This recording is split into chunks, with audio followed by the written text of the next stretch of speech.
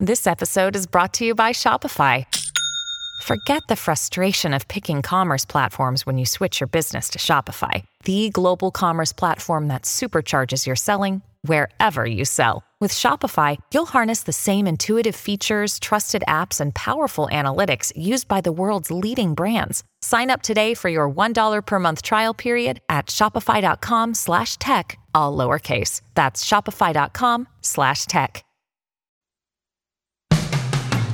Today on Something You Should Know, a lot of TV shows you watch are getting sped up without you knowing. There's a YouTube video you've just got to see. Then, why are so many geniuses and innovators so weird and quirky? For example, Nikola Tesla, of all the innovators I studied, had so many of these characteristics dialed up to such an extreme. I mean, he was actually a very weird guy, fascinating, weird, brilliant guy. Then some simple ways to make yourself a lot happier. And what you may not know about cats. They're fascinating creatures. One of the fun things is when you see a brown tabby cat, that cat is not brown at all. If you actually pull out some of the cat's fur is banded black, yellow, black. And so all the cats you look out there and see that are brown, they're an optical illusion. All this today on Something You Should Know. If you have to hire someone, what's the best way? Referrals? Well, maybe that could work. But just because somebody knows somebody who knows you doesn't necessarily mean they're qualified. Or you could pull out that file of random resumes that came in during the last 6 months. Maybe there's somebody in there. Maybe. Now, if you're hiring, you need Indeed. Indeed is your matching and hiring platform with over 350 million global monthly visitors, according to Indeed data, and a matching engine that helps you find quality candidates fast. As a business owner, I've found that hiring the right people, well, there's just nothing more important. Don't leave it to chance or a referral or a random resume. Use Indeed. In the minute I've been talking to you, 23 hires were made on Indeed, according to Indeed data worldwide. Indeed's matching engine is constantly learning from your preferences. So the more you use Indeed, the better it gets. And listeners of this show will get a $75 sponsored job credit to get your jobs more visibility at Indeed.com/something. Just go to Indeed.com/something right now and support this show by saying you heard about Indeed on Something You Should Know. Indeed.com/something. Terms and conditions apply. Need to hire? Oh, you need Indeed. Something you should know. Fascinating intel, the world's top experts, and practical advice you can use in your life. Today, Something You Should Know with Mike Carruthers. Hi, welcome. I'm laughing because this is like the 27th time I've tried to record this segment of the podcast. And I can't get it. It's raining outside. It's just one of those days I'm not finding my groove. And then I think it was around take 17, I nailed it. I got it all done. And just before I was done, my dog, Taffy, who's sitting over on the couch a few feet away from me, started barking and screwed that one up. So maybe you'll hear this. Maybe you won't. Maybe you'll hear take 28, which will be coming up shortly. Today, we're going to start with what you're watching on television. And what you may not know is that a lot of the cable networks are speeding up the programs to allow for more commercial time. And while this isn't really new, it's a lot more common than it used to be. What they're doing is they speed it up. They have this technology that speeds up the program and can allow for up to 2 minutes more of commercials per half hour. Now, there's a YouTube video that shows the difference between an actual Seinfeld episode, the way it was originally produced, compared to, I think it's TBS, what TBS does to it to speed it up. And the difference is really amazing when you watch them side by side. But by doing this, TBS frees up 2 more minutes of commercial time for every half hour. The process is done a couple of ways. One way is to simply speed up the playback and then use pitch correction software so the voices don't sound like chipmunks. The other method is called time tailor, which essentially analyzes and then removes duplicate frames of video and audio. Now, the link to the YouTube video that shows the Seinfeld episode side by side is in the show notes for this episode, and if you have a minute, I think you'd enjoy seeing it. Hey, and look, I got all the way through the segment, and that is something you should know. When you look at the real giants of innovation, particularly in science and technology, you think about people like Steve Jobs, Elon Musk, Thomas Edison, Albert Einstein, Madame Curie. And one of the interesting things about those people is that they are or were more than a little bit eccentric and quirky, every single one of them. Even more interesting is that they share some of the exact same quirks. So why is that? Do you have to be an oddball to be an innovator? And what's the connection? Why does being quirky lead to genius? Or does it? Melissa Schilling is a professor of management and organization at New York University's Stern School of Management, and she's author of a book called Quirky, The Remarkable Story of the Traits, Foibles, and Genius of Breakthrough Innovators Who Changed the World. Hi, Melissa. Welcome. Thanks for having me. I'm really excited. Well, me too, because I've always wondered about this. We've heard that many of these great innovators are oddballs, really, and some of them are difficult people to get along with. And so are they geniuses because they're quirky? Are they quirky because they're geniuses? What's the connection? First of all, I would say to not look for a causal relationship between quirky and brilliance per se. What I would say is that some of the quirks that we'll find in innovators, some of them do have a causal relationship with innovation, meaning they help to increase the likelihood of innovation. And some of them are side effects of other things that cause innovators to be innovative. And a lot of it was a real surprise to me when I was doing the research. So I'll give you an example. 4 out of the 8 innovators I studied wear the exact same outfit every day, or wore the exact same outfit every day. And we've heard those stories about Einstein and Jobs wearing the same outfit every day. It turns out Dean Kamen also wears the exact same outfit every day, and Marie Curie wore the exact same outfit every day.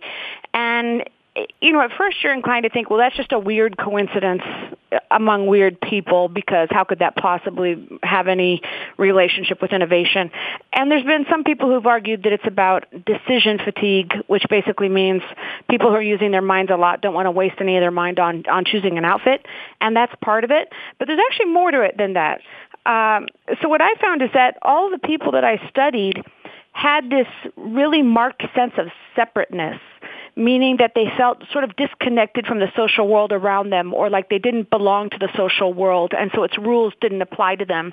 And that ends up being tremendously valuable for innovation, because these people were able to disregard accepted wisdom, and they were able to challenge assumptions, and they were able to pursue ideas even in the face of criticism and failure, because they were used to not fitting in. So they didn't have any pressure to wear different clothes every day, and they were really focused on something else. It just wasn't a priority. So like Dean Kamen, for instance, one time somebody asked him why he wears the same outfit every day. His response was, I always wear work clothes when I'm working, and if I'm awake, I'm working. So before we go any further, let's talk about who exactly you studied for this. Okay, so the people that I did major case studies of are Dean Kamen, who invented the world's first portable dialysis machine and the world's first drug infusion pump, but you probably know him for the Segway. Steve Jobs, Elon Musk, Marie Curie, Nikola Tesla, Benjamin Franklin, Albert Einstein, and Thomas Edison. But then I also talk about some other people in the book that I just didn't do major case studies about. So, for instance, I talk some about Sergey Brin and Grace Hopper and Larry Page. And when you say quirky, your definition of quirky is what?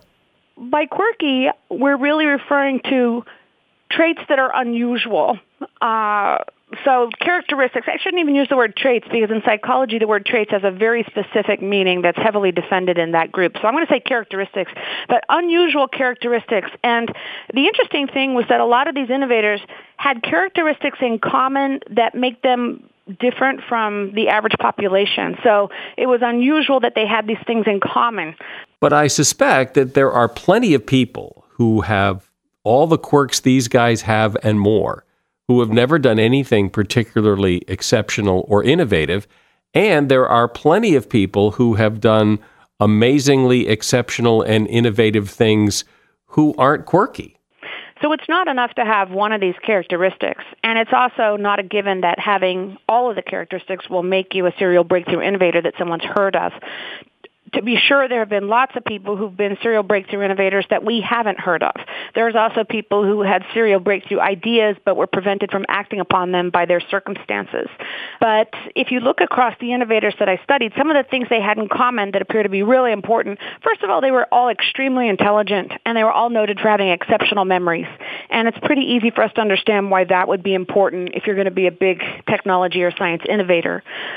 They also had this sense of social separateness, of not belonging or being disconnected from the social world. So several of them, in fact, said that they loved humanity, but they didn't necessarily love humans, or that they felt detached. And I think Einstein's the one who talked about that the most, but there's quotes that say almost the exact same thing from Elon Musk, Nikola Tesla, Marie Curie. So that was kind of fascinating to me. They were also, all of them with the exception of Thomas Edison, were keenly idealistic. And that turns out to be really important because they felt like they were pursuing some really intrinsically noble and important goal. And that goal was more important than their health and their comfort and their leisure, sometimes more important than their family. So that provided an intense amount of motivation and focus for them. And it also provided a form of ego defense, meaning that even if you didn't like them or you criticized them or they had, embarrassing public failures, they persisted on because they believed that the goal they were pursuing was more important than themselves. But what I really want to get at, I understand that these innovative types are eccentric and they have these quirks and everything, but lots of people have quirks, and these guys probably had a lot of other quirks. But what's the connection between the quirks of being quirky and innovation? Where is it? Okay, so all of the characteristics that I end up identifying in the book end up being things that you can understand as causing innovation when you integrate them through the science of innovation and creativity. And I'll give you a great example. Nikola Tesla, of all the innovators I studied, had so many of these characteristics dialed up to such an extreme that you couldn't miss them. He was actually a very weird guy in a lot of ways, a fascinating, weird, brilliant guy. And once you noticed characteristics about him that were really unusual, and you started to understand how they worked for him, then you go and look for these characteristics, and you suddenly discover that all of the innovators had them, but you hadn't noticed. So I'm going to give you a great example. Nikola Tesla didn't sleep very much. He slept at most 2 hours a night. A lot of nights he didn't sleep at all. He had a lot of signs that would be diagnostic criteria of mania. So, for instance, he had incredible sensitivity to stimuli. Lights would burn his eyes and sounds would sound deafening in his ears, and he could feel vibrations of cars, a mile away. He struggled a lot in his life because of this oversensitivity to stimuli, and it's part of why he worked at night. He also had, ideas that just flowed in streams and were overwhelming, and he had interesting bouts of eidetic memory that were like hallucinations. So he had all these signs of a dopamine irregularity, right? So elevated dopamine, which is at the heart of mania, one of the things it'll do is it will suppress the need for sleep. And it's different from being an insomniac. Like when you have insomnia, you feel tired. You wish you could sleep. But someone with mania doesn't even feel tired, right? So for big stretches of Tesla's career, he's not sleeping. He's only sleeping a couple hours a night, and it was really peculiar. But then I decided to go see if I could find data on how much the other innovators slept. And if you really hunt for it, you can track this down. You can track it down in letters, and you can track it down in autobiographies. And what I ended up finding is that all but Einstein, every single one of them but Einstein, slept dramatically less than the population average. And I think that's an interesting detail that has been overlooked until now. I mean, Thomas Edison and Dean Kamen slept about 4 hours a night. Dean Kamen still sleeps about 4 hours a night, from my understanding. Marie Curie never slept more than 5 hours a night. Elon Musk sleeps 6.5 hours a night, which compared to the rest of the innovators looks like a pretty generous amount. But the average population in the U.S. sleeps 8.5 hours a night, and of the global average, of the developed economies, the one that sleeps the least is Japan, and they sleep 7.5 hours a night. So here you have this whole set of innovators, and they all sleep less than the population. That would be a pretty bizarre coincidence, except that when you study dopamine, you suddenly realize, wait a minute, dopamine has been repeatedly linked to creativity. It's been repeatedly linked to effort and persistence. There are lots of reasons to think that modestly elevated dopamine could enhance your likelihood of being an innovator. Melissa Schilling is my guest. She is a professor of management and organization at New York University's Stern School of Business, and her book is called Quirky, the remarkable story of the traits, foibles, and genius of breakthrough innovators who change the world. Seeking the truth never gets old. Introducing June's Journey, the free-to-play mobile game that will immerse you in a thrilling murder mystery. Join June Parker as she uncovers hidden objects and clues to solve her sister's death in a beautifully illustrated world set in the Roaring '20s. With new chapters added every week, the excitement never ends. Download June's Journey now on your Android or iOS device, or play on PC through Facebook Games.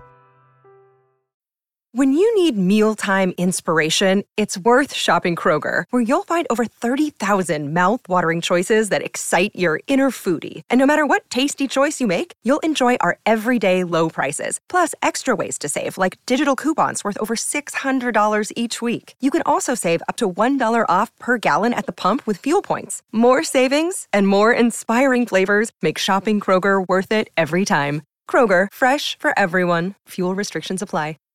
So, Melissa, what does all this mean, all these quirks and things that these people have? I mean, other than the fact that it's fascinating that they all have them and that they all share some of the same quirks, so what? So what does this mean to me?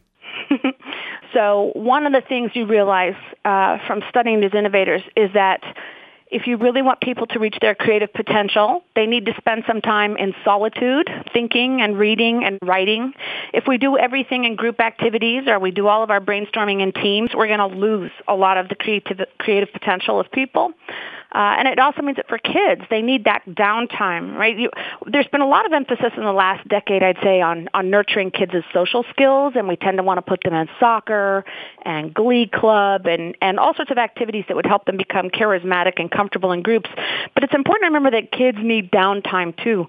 And that's not time playing video games or watching TV. It's time thinking and reflecting and reading and writing and basically having the time to form their own beliefs about how the world works.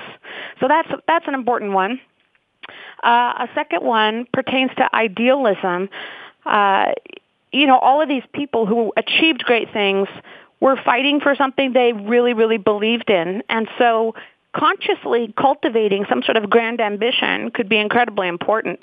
If you want to have a moonshot of your own, you have to know what you're shooting for, right? So thinking about what you really believe in, what you could fight towards that you would feel was intrinsically valuable can be incredibly important. Another characteristic that's really, really important is self-efficacy, and that's this belief that you can overcome obstacles to achieve your goals. That ends up being incredibly important, not just for innovation, but for all kinds of productivity and well-being. And we can increase self-efficacy by giving people opportunities for early wins and also through using hero stories, because humans are social animals and we learn what we're capable of by seeing what others are capable of. So when we read hero stories, it actually teaches us something about what we can accomplish ourselves. I have quirks that apparently do me no good. How do you know? What are your quirks? Well, I can remember phone numbers. I can remember phone numbers since I was like my phone number when I was 4 years old. I remember phone numbers really easily. It does me no good. It does me absolutely no good. No, I think you're probably mistaken about that. So the ability to remember phone numbers has to do with your memory, and people who have exceptional memory follow paths of association out further. So, for instance, most people, you say volcano and they think lava. Someone who has a really good memory might think lava, hot, my trip to Hawaii, Honolulu. They travel out further on paths of association, and that is a hugely beneficial thing to do if you want to come up with creative ideas. Well, that's good to know. So these innovators that you looked at, would you say that these were especially quirky people? In other words, were they just out of the park quirky and had all kinds of oddball eccentricities? Or were they just regular normal people who just happened to have a few quirks? I'd say that the main reason why you would think of these people as quirky goes back to this sense of separateness. A lot of them they're not well integrated socially, and they don't adhere to social norms. So if you take someone like Steve Jobs, he didn't wear shoes a lot of the time. He didn't shower very much. He stared at people intensely without blinking. He didn't put a license plate on his car. He parked in the disabled spot every single day. He was a difficult person to get along with. All of these quirks are actually coming from the same underlying characteristic, which is this sense of separateness. He did not feel like the rules that the rest of us are that govern the rest of us applied to him. That ended up being really valuable for him being innovative, but it also made him a socially awkward person. What about, though? I mean, these people you're talking about, these are the captains of innovation. These are people who have accomplished things most of us will never accomplish. And yes, they're clearly quirky and eccentric. But are they happy, or the ones who are dead, were they happy? Were they satisfied with their life? Because it sounds as if perhaps some of them or all of them were somewhat tortured by their quirkiness. Yeah, that is a really wonderful question. And I'm so glad you asked that because so few people ask it.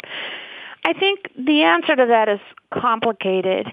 I think that a lot of us, if we had lived their lives, we wouldn't be happy, right? A lot of them lived their lives in a form of self-imposed isolation, and they worked incredibly long hours, and, a lot of them basically gave up time with their family. Marie Curie gave her daughters over to her father-in-law to be raised, and her daughters subsequently wrote a biography about her that said basically that while they loved and adored and respected their mother, they pined for her attention, they missed her, they longed for her, and she responded back to her daughter and said, look, I know the life I led is not natural and it's not for everyone, but I did it because I loved science. So I think there's an answer in there. I think that for most of these people, they did something they felt compelled to do. They loved to work. They loved to pursue this objective. They were driven to work this hard. That doesn't mean the rest of us would want to live like that. And I don't think that all of us should aspire to be serial breakthrough innovators. We can learn how to be more innovative by thinking about how some of these characteristics work, but we wouldn't necessarily choose the life that Elon Musk lives. It's not even clear that Elon Musk would choose the life that he lives today. He's said that in an interview once. What? Wait a minute. I'm not sure I buy that. I mean, we all choose the life we live. I mean, yes, circumstances and random events change our choices along the way. But in the kinds of things you're talking about, I mean, you can choose whether or not to wear the same clothes every day, or you can choose whether or not to park in a handicapped spot every day. I mean, these are the kind of choices that clearly are under your own control. You choose the life you live and the actions you take to a major degree. Well, let's talk about Einstein for a minute, because he's the one that wrote about it probably the most. So first of all, I'd say Marie Curie expressed joy at working hard and having self-imposed isolation. She found that to be bliss. And Thomas Edison said the same thing. He was never happier than when working. I think of Thomas Edison like a border collie. Have you ever met a border collie? Yeah. It's a herding dog. Yeah. So there's an expression among dog people that if you don't give a border collie a job, it will make up its own and you won't like it. Like, it is a dog that is only happy when working. You don't have to train it or reward it. The work is the reward in and of itself. And Thomas Edison was definitely like that. But Albert Einstein wrote about his sense of detachment from people. And on the one hand, he said he firmly believed it made him an independent thinker and helped him to resist authority And he despised any type of deference to authority. He thought that was basically forfeiting our humanity if we didn't think on our own. So he thought it was extremely important.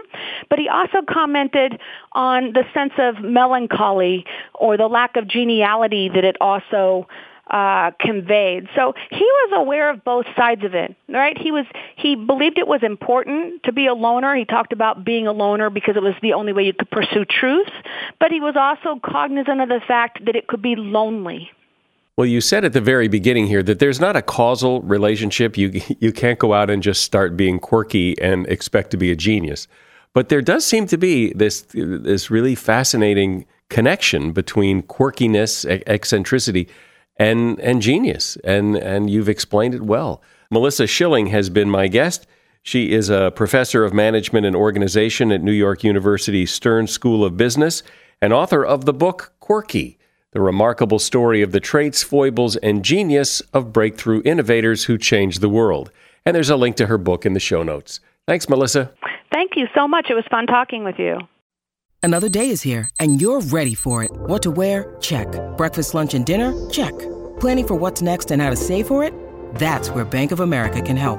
For your financial to-dos, Bank of America has experts ready to help get you closer to your goals.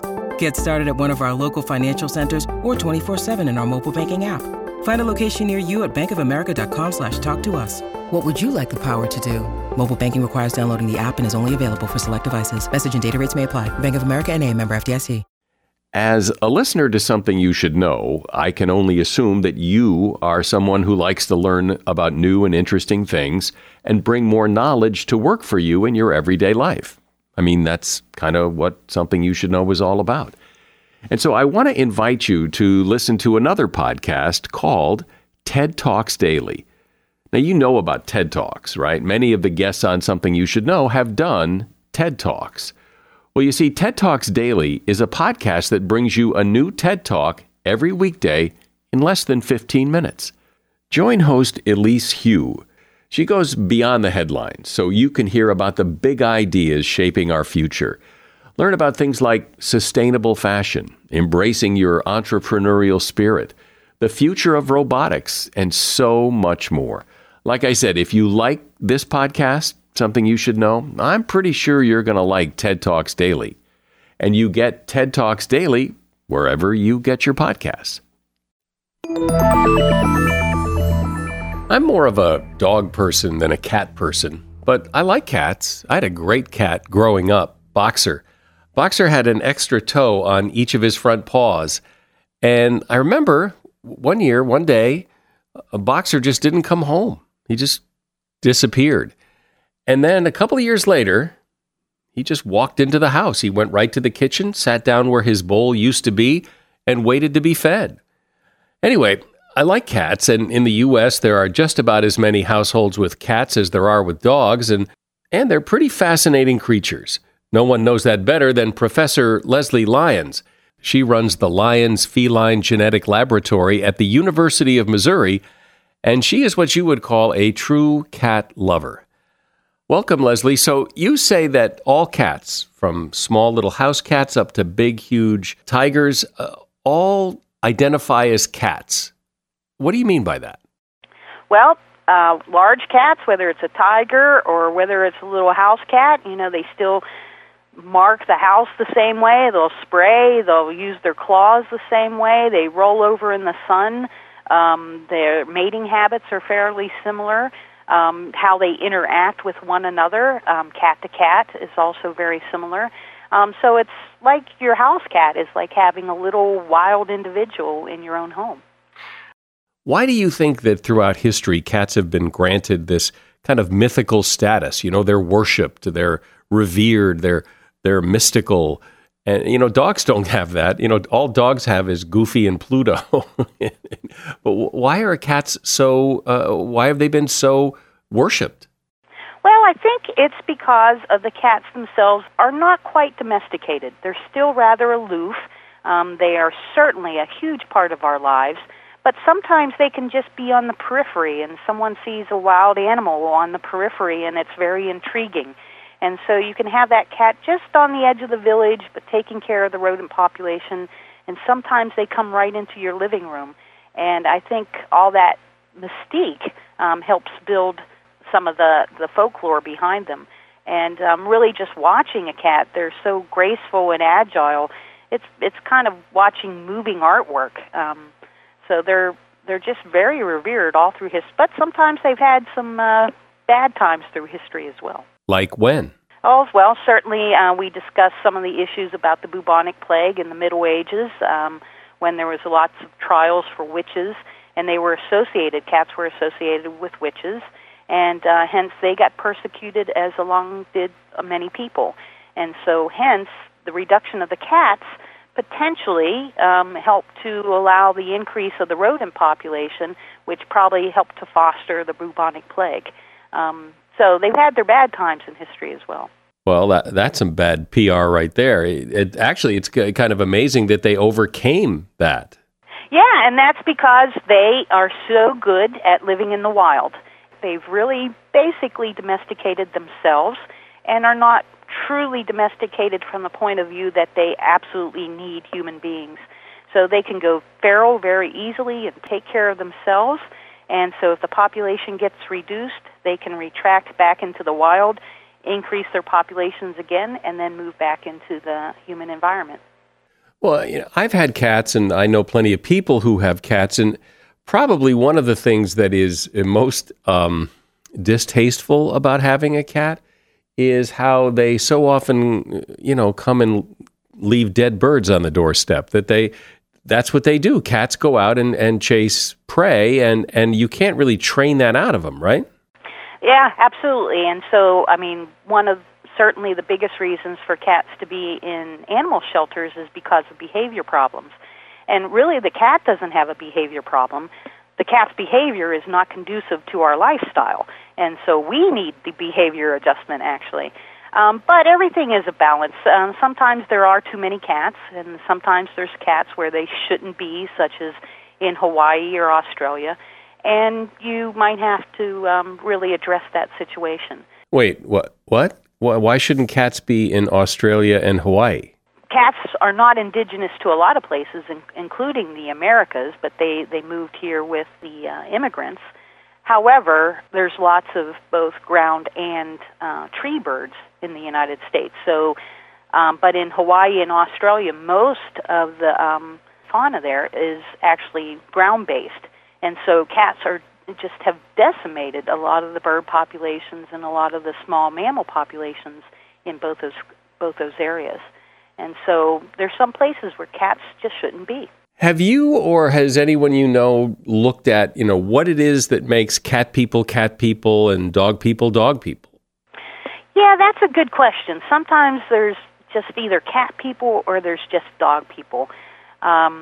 And I think that is really personality-based. If you're if you want an individual, a pet to be more dependent upon you, then you're probably a dog person.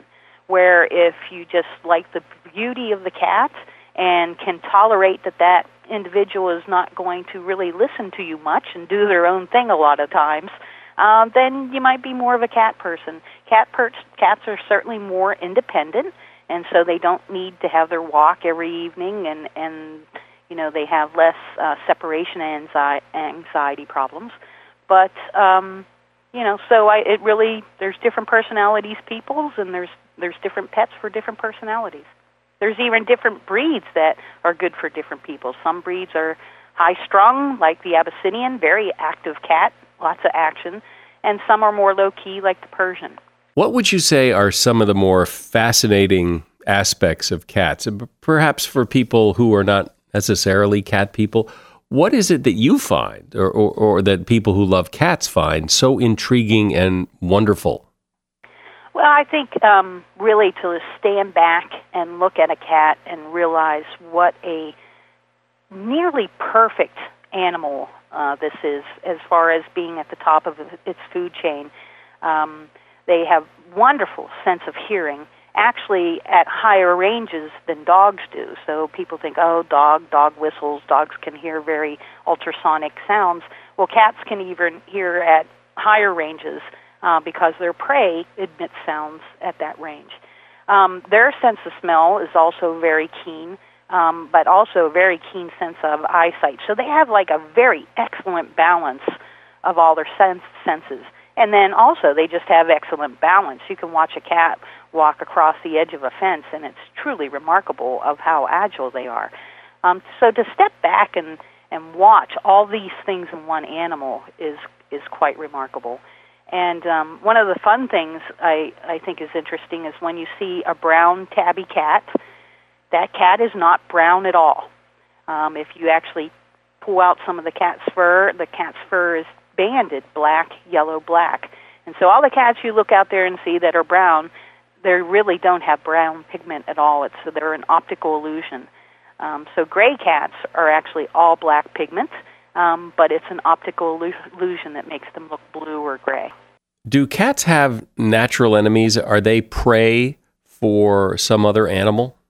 Well, certainly dogs can get a hold of cats, and in the wild, any larger carnivore.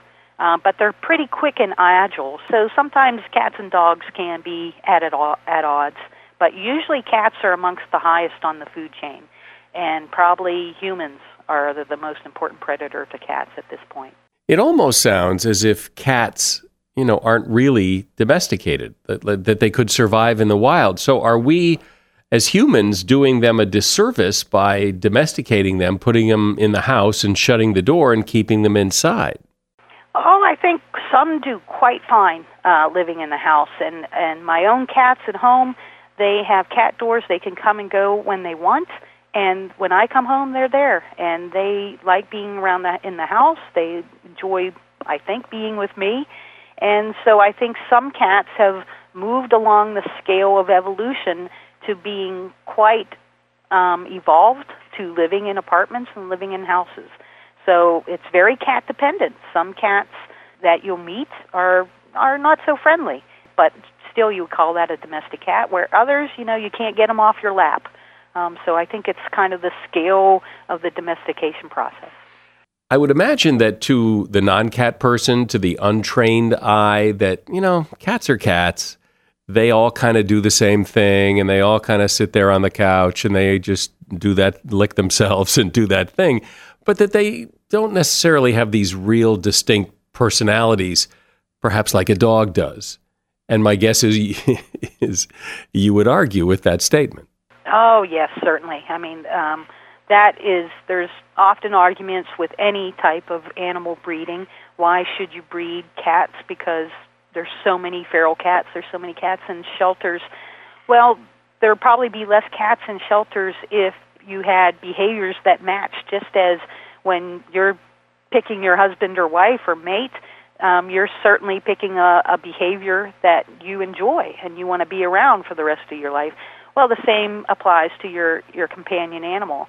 And with different cats, different breeds have different personalities, and they suit different people. I like the middle-of-the-road cat, where some people like a higher action cat like the Abyssinian or the Siamese, and other people like the more laid-back cats. And nice pet cats for your lap are Burmese cats. They're just really pleasant cats to be around as well. Often when we talk about dogs, we talk about mutts, random breeding. There's no pedigree or anything. Is there an equivalent in cats? Yes, cats are certainly considered mutts. Some people call them moggies, or usually ferals is the word that gets used, but it all means the same thing. They're random bred. They're breeding on their own. They're making their mate choices. Cats, probably a majority of cats throughout the world, but certainly in the United States might have the highest percentage of fancy breed cats, but 80-90% cats of the world are just random bred feral mutt cats, where dogs, we see a much higher percentage of fancy breed dogs as compared to mutt dogs. But you do hear the argument that mutt dogs make better pets because they don't have all the inbreeding and disease potential and medical problems that a purebred might have. Is the same true with cats? Yes, that certainly does apply. However, what you have to realize is with a feral cat, you have an unknown health situations. So you don't know. You can't make any predictions whether that cat will have a heart disease or a kidney disease. And even random bred cats can have inherited problems. It's just that they're at a lower frequency because they're not inbred as much. Where if you have a breed, at least you can kind of predict what kind of health concerns, and you can watch out for them. And really my job is to find the genetic mutations that cause health problems in cats. Are cats, like humans, living longer and healthier as more advances are made in cat medicine? Yes, there's certainly, the more they're in the house, certainly it's shown that cats that live in the house and under the protection of humans, or at least in a safer environment, probably have a longer lifespan than cats, that feral cats just living out in the park. That's because they're getting more consistent food, and then protected from, really, cats get into trouble when they start mating and start fighting, and so you can get a lot of problems that way. So once neutering your animal is really great to do, neuter or spay your cats and dogs, that really improves their lifespan. But on the contrary, we also see that because they're enjoying our lifestyle, they're starting to have our same health problems. So asthma, diabetes, obesity is rising in our cats just as it is human beings because we're sitting at the computer too much. It almost sounds as if the cats could do just fine without us, that they don't need us, unlike dogs, which seem to be much more dependent on us. That's absolutely true. And other than a few breeds that might have some traits that might not be conducive to being out in the wild, most cats probably can just go feral and they'll do just fine. Now, of course, it's going to depend on the environment, whether there's enough live game out there, enough rats and mice and birds. But overall, a cat can go feral at any time. Tell me one more thing about cats that I probably don't know. Let's see. They have a special sense organ up in the top of their palate, the Jacobson's pit, which a few different animals have, but mostly cats. And that's when they can actually pick up smell on their tongue, and they actually stick it up in this organ, and you'll look at a cat and you'll say, hey, it's grimacing or it's smiling. Well, it's actually sampling that odor and sticking it up in its organ so it can actually get a better idea of what that smell actually is. So dogs can't do that, cats can. Well, I know a lot more about cats now than I did before, and I've always understood the appeal. I get the appeal of having a cat. Like I said in the beginning, I'm more of a dog person, but it's really interesting to hear a little more about them. Professor Leslie Lyons has been my guest. She runs the Lyons Feline Genetic Laboratory at the University of Missouri, and she's a cat lover. Thanks, Leslie. Life has a way of just sucking the joy right out of your day if you're not careful. So here are some ways to fight back and be happy, starting with a little love in the morning. We all know that sex is a natural mood booster, but morning sex is scientifically proven to give you an extra boost. Researchers have revealed that those who begin their day this way release higher amounts of the feel-good hormone oxytocin, and that supplies them with a loving, happy feeling all day long. Sleep on the left side of the bed. A study of 3,000 people showed that those who slept on the left side of the bed tended to have a more optimistic outlook. Shorten your commute. In a survey of 4,000 people, those who commuted 20 minutes or less each way were less stressed and had significantly better moods throughout the day. Finally, researchers from Harvard and Princeton underwent a study in which they asked people to watch television in fast forward and come up with solutions to problems quickly. The research revealed that fast thinking and fast watching and fast reading led to feelings of elation, with some of the subjects saying they also felt a heightened sense of creativity and power when they thought this way. Experts suggest this is due to a high level of dopamine, a feel-good hormone which is released when we think faster. And that is something you should know. You know, we have great advertisers on this program. They're all checked out. They're all great companies, and I hope you will consider supporting them and doing business with them, because to do that is to support this podcast and keep it running for a long, long time. I'm Mike Carruthers. Thanks for listening today to Something You Should Know. The Bigger Pockets portfolio of podcasts are worthy of your investment. We're having a real conversation as real estate investors. New episodes available every day. It's important to buy where it makes money and not necessarily where you want to travel to. Bigger Pockets, On the Market, Rookie Real Estate, or Money Podcast. The purpose of flipping is to create more cash so then you can reinvest into other types of properties. The Bigger Pockets Podcast, on YouTube or wherever you listen.